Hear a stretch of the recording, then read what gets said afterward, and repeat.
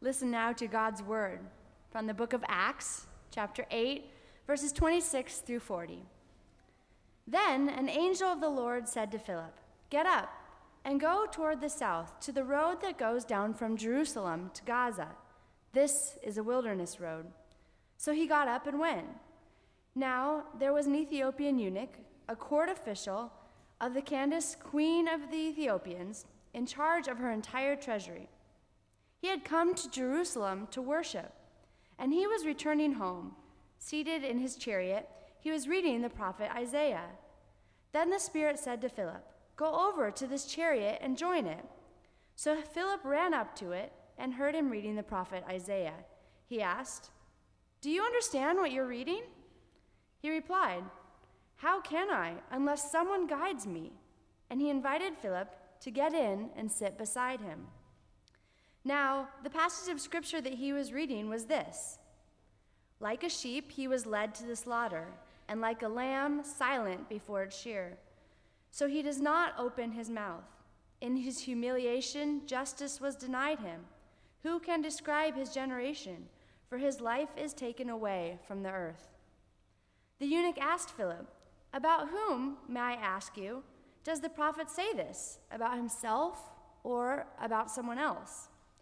Then Philip began to speak, and starting with this scripture, he proclaimed to him the good news about Jesus. As they were going along the road, they came to some water, and the eunuch said, "Look, here is some water. What is to prevent me from being baptized?" He commanded the chariot to stop, and both of them, Philip and the eunuch, went down to the water, and Philip baptized him. When they came up out of the water, the Spirit of the Lord snatched Philip away. The eunuch saw him no more, and he went on his way, rejoicing. But Philip found himself at Azotus, and as he was passing through the region, he proclaimed the good news to all the towns until he came to Caesarea. This is the word of the Lord. I'd like to now invite Pastor Sherry forward, and I'll pray for her. God, we thank you for your word this morning. We thank you for the way it speaks to our lives and calls us to hear you anew and think about the ways that you are working in our lives, this community, and the world around us. We thank you for the words that you have put on Sherry's heart, that they may be words for our lives and our hearts. Give her now clarity of thought and speech, and our ears open wide to listening to your word. In your name we pray. Amen. Thank you. There is a scene near the end of the indie movie Waiting for Guffman when the camera brings us right into a little store in the center of New York City. The shop sells Hollywood novelty items, and it's owned by Corky, one of the main characters in the film. And Corky lovingly displays the various pieces of memorabilia he sells in the store, and one piece he shows us in the film is related to the movie My Dinner with Andre. That film was famous, not just for its critical acclaim, but for pulling off an impressive feat. The movie was based on nothing more than a conversation between two people. Two men sit in a restaurant and talk. That's the whole movie. So anyway, at this little New York City shop, Corky shows us that he has for sale My Dinner with Andre action figures. He explains how you can buy a little table and chairs, and then with these two action figures, you can recreate every action-packed scene from that 2-hour film of two men conversing over a meal. It is, of course, meant to be absurd, showing Corky's tendency to dream dreams that don't quite touch down in the real world. But on the other hand, I wonder if it really is so absurd. Roger Ebert, the famous film critic, wrote this about My Dinner with Andre. "It is a film with more action than Raiders of the Lost Ark. What My Dinner with Andre exploits is the ability of the mind to picture a story as it is being told." We see all of the stories told by those two actors so vividly that My Dinner with Andre never, ever becomes a static series of two shots and close-ups. but seems, writes Ebert, only precariously anchored to that restaurant, in imminent danger of hurtling itself to the top of Everest. Wow, that was some review. But good conversations can do that, can't they? They can place us in imminent danger of being hurtled to the top of Everest. They can bring us to places we might not have been before, or to new peaks in our understanding of ourselves or God. Conversations can allow the kernel of some new vision to be planted and watered in us, and then potentially to grow into wonderful fruit. The poet William Matthews once said, "It is not enough to harvest knowledge by study. The wind of talk must winnow it and blow away the chaff. Then will the clear, bright grains of wisdom be garnered." Some conversations do just that. They provide winnowing wind where chaff is blown away. Grains of insight are allowed to grow, and we come away from those kinds of interactions changed. I could chart my life of faith around conversations that have left me changed, or at least have been important steps to those changes. I could start with childhood talks with my parents and Sunday school teachers about Jesus and the Bible. A little later in life, I'd have to include conversations about the meaning of life with my friends at Ingram High School as we worked with clay around the table in our pottery class. Those conversations led me to schedule an appointment with my youth director at the church where I grew up in Seattle, Bethel Presbyterian Church. And I went and talked to the youth director. And when I left his office, I hadn't heard anything new per se. But I felt like the way something had been said had adjusted the lens of my faith in such a way that everything about Jesus, and for that matter, even about the sky and the leaves of the trees, became startlingly clear that day. After that, my faith deepened and changed through conversations and time spent with two key adults in my church who became mentors to me in the early stages of my faith. Later on, I could include seminary conversations with students and faculty, and ongoing conversations in my life with friends and colleagues, with Steve, and with members like you of every congregation I've ever served as a pastor. I'm sure for you, you could relay a series of conversation as well. For me, it has been a life of faith in conversation. I'm sure certain conversations would stand out for you as points of time when your faith emerged, not just affected, but converted, changed in some important way. Today in Acts 8, we heard the story of someone leaving a conversation, not just moved, but converted. The author of Luke and Acts loves conversation stories, especially those that take place on the road. There is a kind of symbolism employed in connecting conversation and road. For just like a road takes us from point A to point B, changing our location, so conversations can bring us from point A to point B in our minds and in our hearts. This journey we read about today, this road trip, takes place by divine intervention. It was a conversation that was meant to be. I'm sure each of us could share a time when we have mysteriously felt that we should call or visit someone. And if we do, and even if we don't, we often discover there was a reason for that prompting.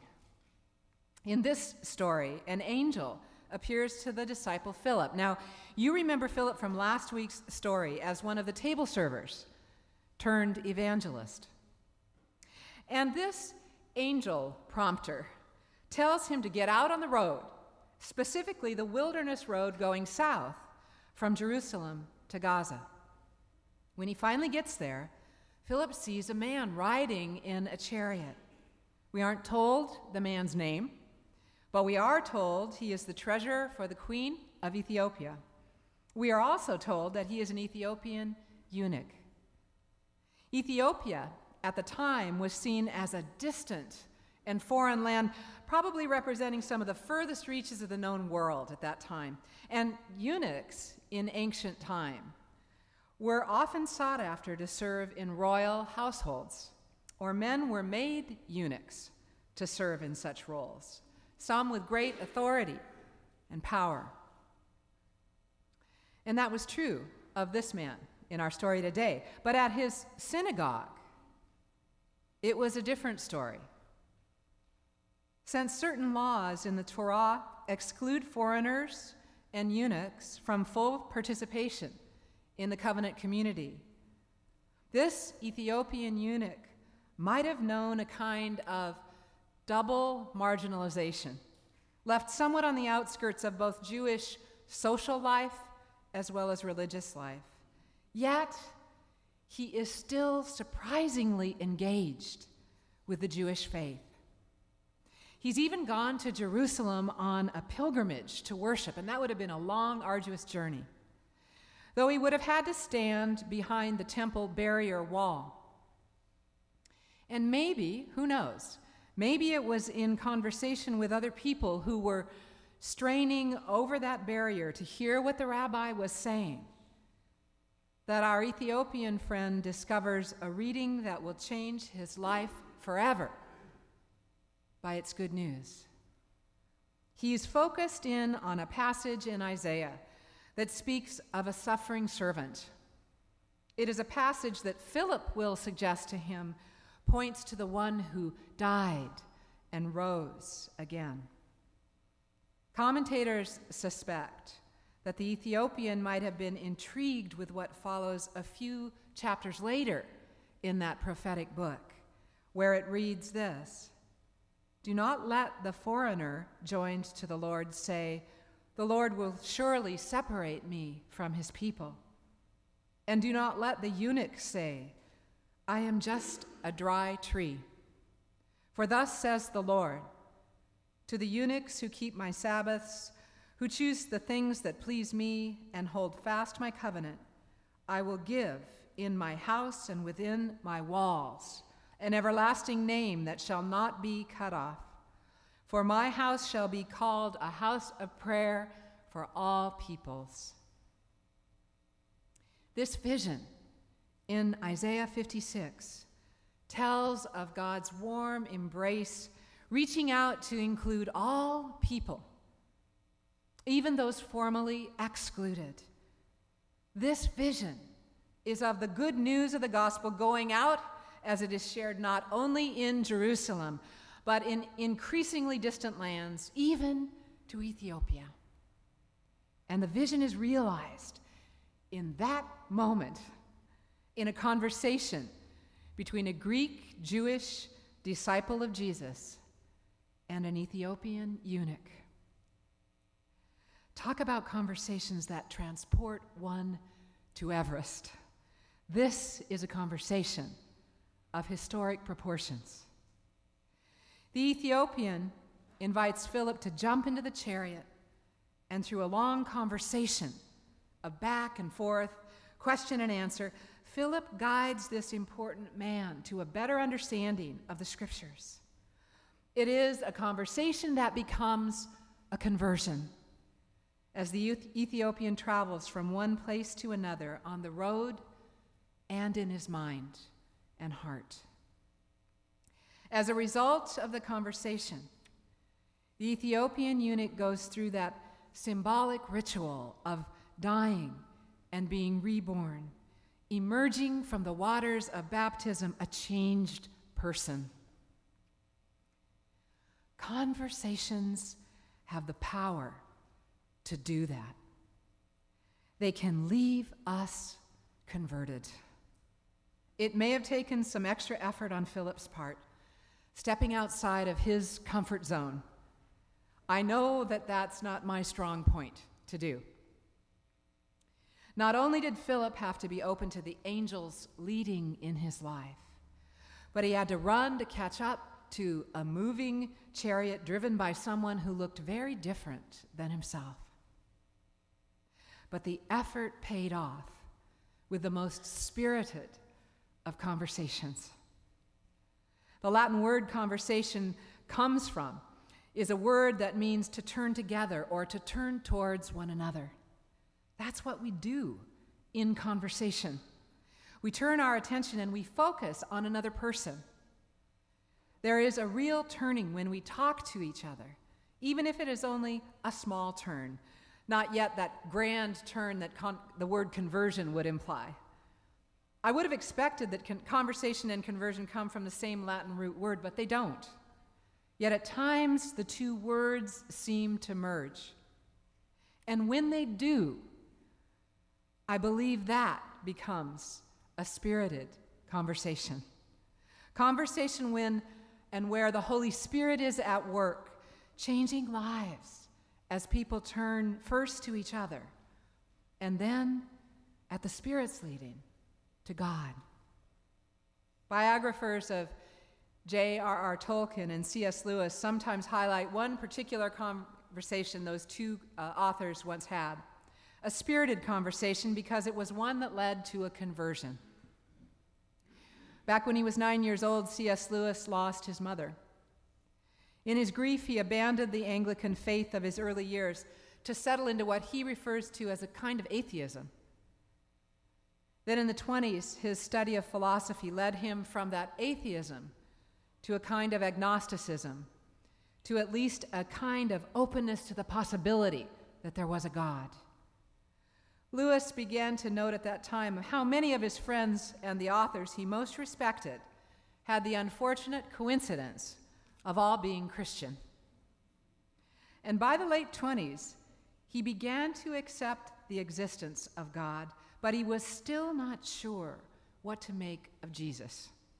All he could see in the stories of Jesus' life, death, and resurrection was something like a myth or a fairy tale. A good story, maybe, but one step removed from reality.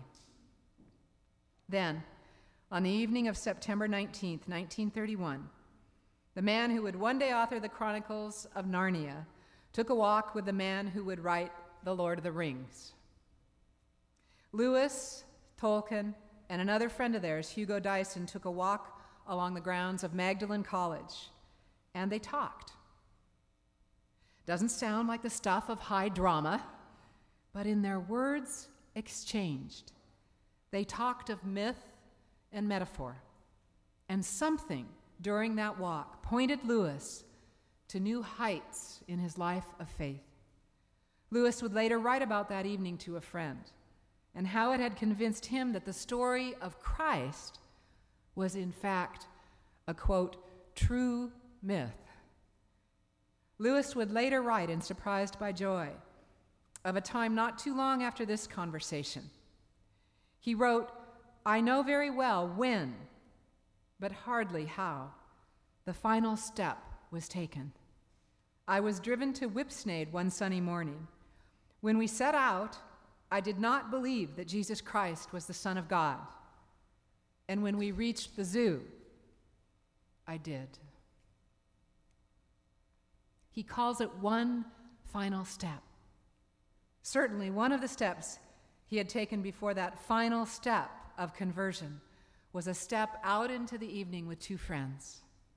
And open to the Spirit, Lewis emerged a changed soul. Conversations can lead to conversions if we are open to the leading of the Holy Spirit. As people who believe in this power of conversation to lead us and others to being changed people, I think there are at least two ways we are invited into spirited conversations today. And the first is this. Like Philip, The Spirit often calls us into conversation with those on the margins, those who are in some way excluded or outside of our familiar comfort zone. We can be changed by those conversations, aware in a deeper way of God's love for those who have been pushed out and brought low, and yet who cry out to God in their own struggle for a more just world. Those conversations usually take extra effort. Philip had to chase down a chariot and strike up a conversation with a foreigner and a sexual minority, asking him the opening question, "Do you understand what you're reading?" Now, that took intentionality and that took courage. I have a friend who works with gang members in East LA. He seeks to share the love of Christ with them simply through the giving of unconditional love. Chuck is there for them when they need him, and sometimes he's there for them when they don't. I don't think I could do that ministry, but I know that there are others other people I can talk to if I'm open to the promptings of the Holy Spirit. Friends, have you had some kind of spirited conversation with somebody outside of your comfort zone recently? Somebody who's out on the margins in some way? I believe that there are chariots passing by us every day through our neighborhoods, our cities, our offices, through our churches and our world.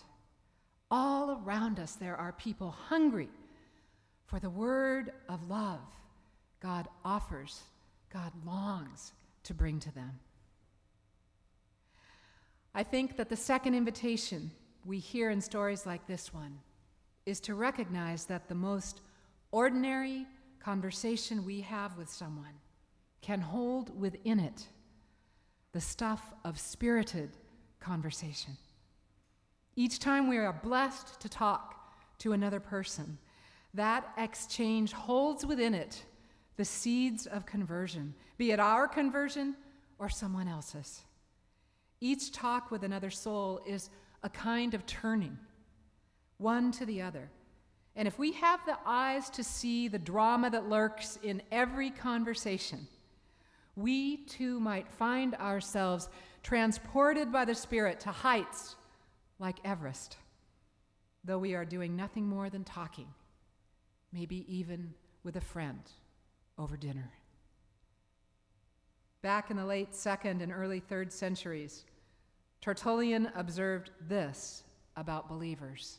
He wrote, "They converse as those who know that God hears."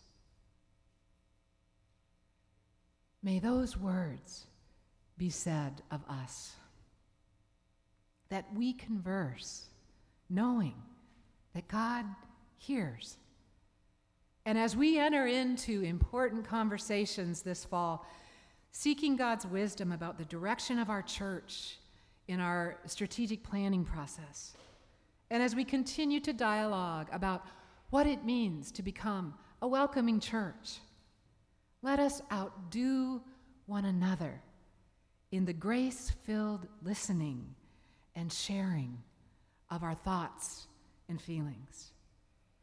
Then, surely, the Spirit of the living God will be with us and will guide us as we go. Let us pray. Spirit of the living God, help us to be a congregation empowered for Spirit-filled conversations wherever we go, knowing that extraordinary things happen in ordinary conversations every day. Amen. No one gives